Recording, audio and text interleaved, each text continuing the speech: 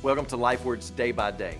In 1 Corinthians chapter 4, verse 6, Paul writes this, I have applied all these things to myself and Apollos for your benefit, brothers, that you may learn by us not to go beyond what is written, that none of you may be puffed up in favor of one against another.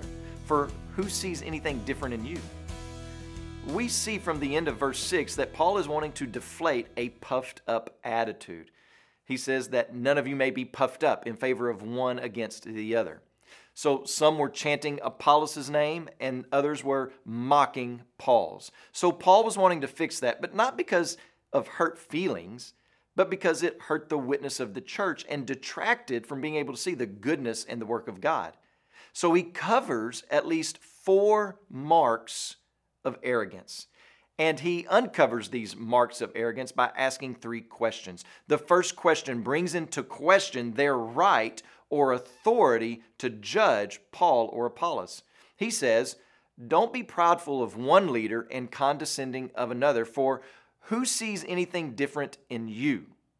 Now, the way we have the question given to us here can be a bit difficult to understand, but the gist of Paul's question is this: who died and made you king? Who do you think you are anyway?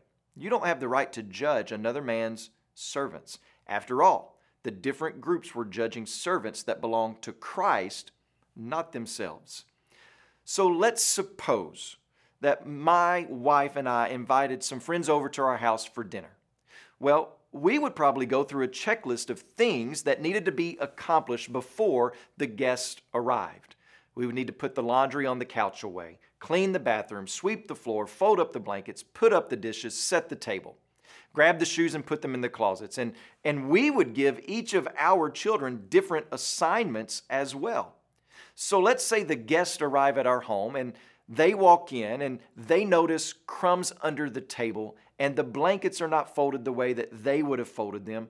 And they know us. They know that we operate as a family, and they know that the kids were involved in the cleanup.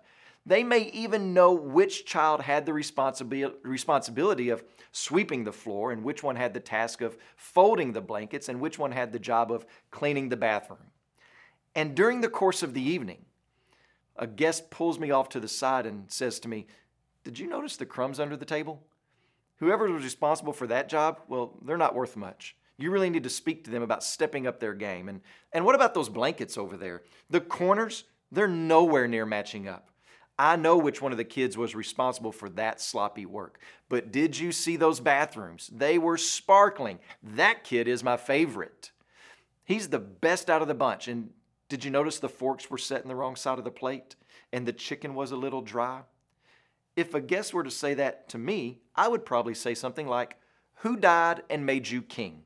Who do you think you are anyway? You have no right judging my family like that. You have misunderstood your role here. You are a guest in the house, not a boss."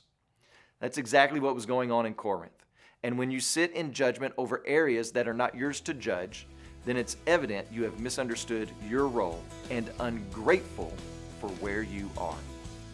Today when you pray, please pray for Paige Sanchez and her family, our missionaries in Nicaragua. And also remember the Goreme Life Word broadcast that's heard in Tanzania.